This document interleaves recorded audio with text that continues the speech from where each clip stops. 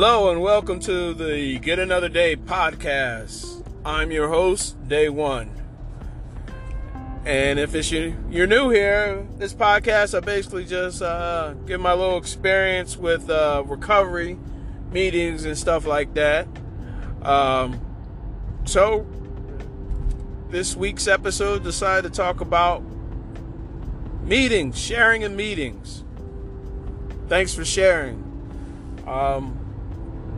So I find that sharing in meetings is probably one of the most important things as far as sharing that experience. That was one of the things that let me know that I was in the right place. I would hear people say stuff and I would be like, wow, I was thinking that and you just said it.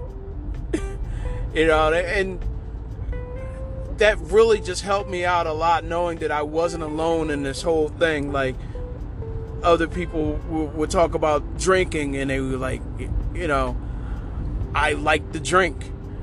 And they would say that, and I always felt weird because I would, people I hang around with, they would just be like, you drink it too much or whatever.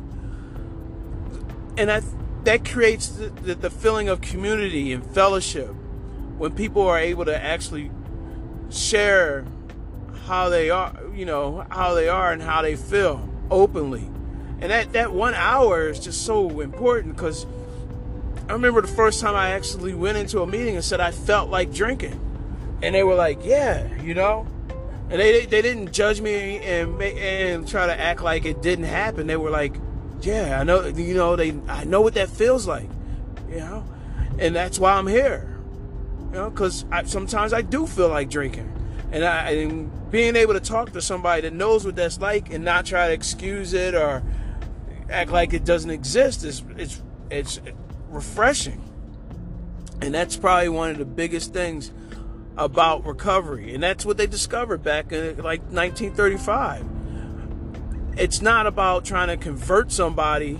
It's about talking openly and honestly about how we are, how I am, right? Talking to somebody about my drinking, about the way I act, about my flaws and insecurities, and being in a place where they understand what that might be like. That's really the thing. And not everybody's likes to share. Some people are better at it. Some people, we all have our different gifts. And a lot of times I hear people say, oh man, I can't share like that. You share what you share. You share from the heart. You don't have to sound good. You don't have to worry about that stuff. It's not a pissing contest. It's just like, look, if I'm pissed off, I'm going to say I'm pissed off. I'm not going to look for words that are better than, I'm pissed off.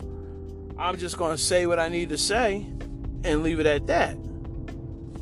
So, hopefully, you kind of get what I'm saying, and that's that. So, have a great day. Take care of yourself. And remember, stay loose and stay off the juice.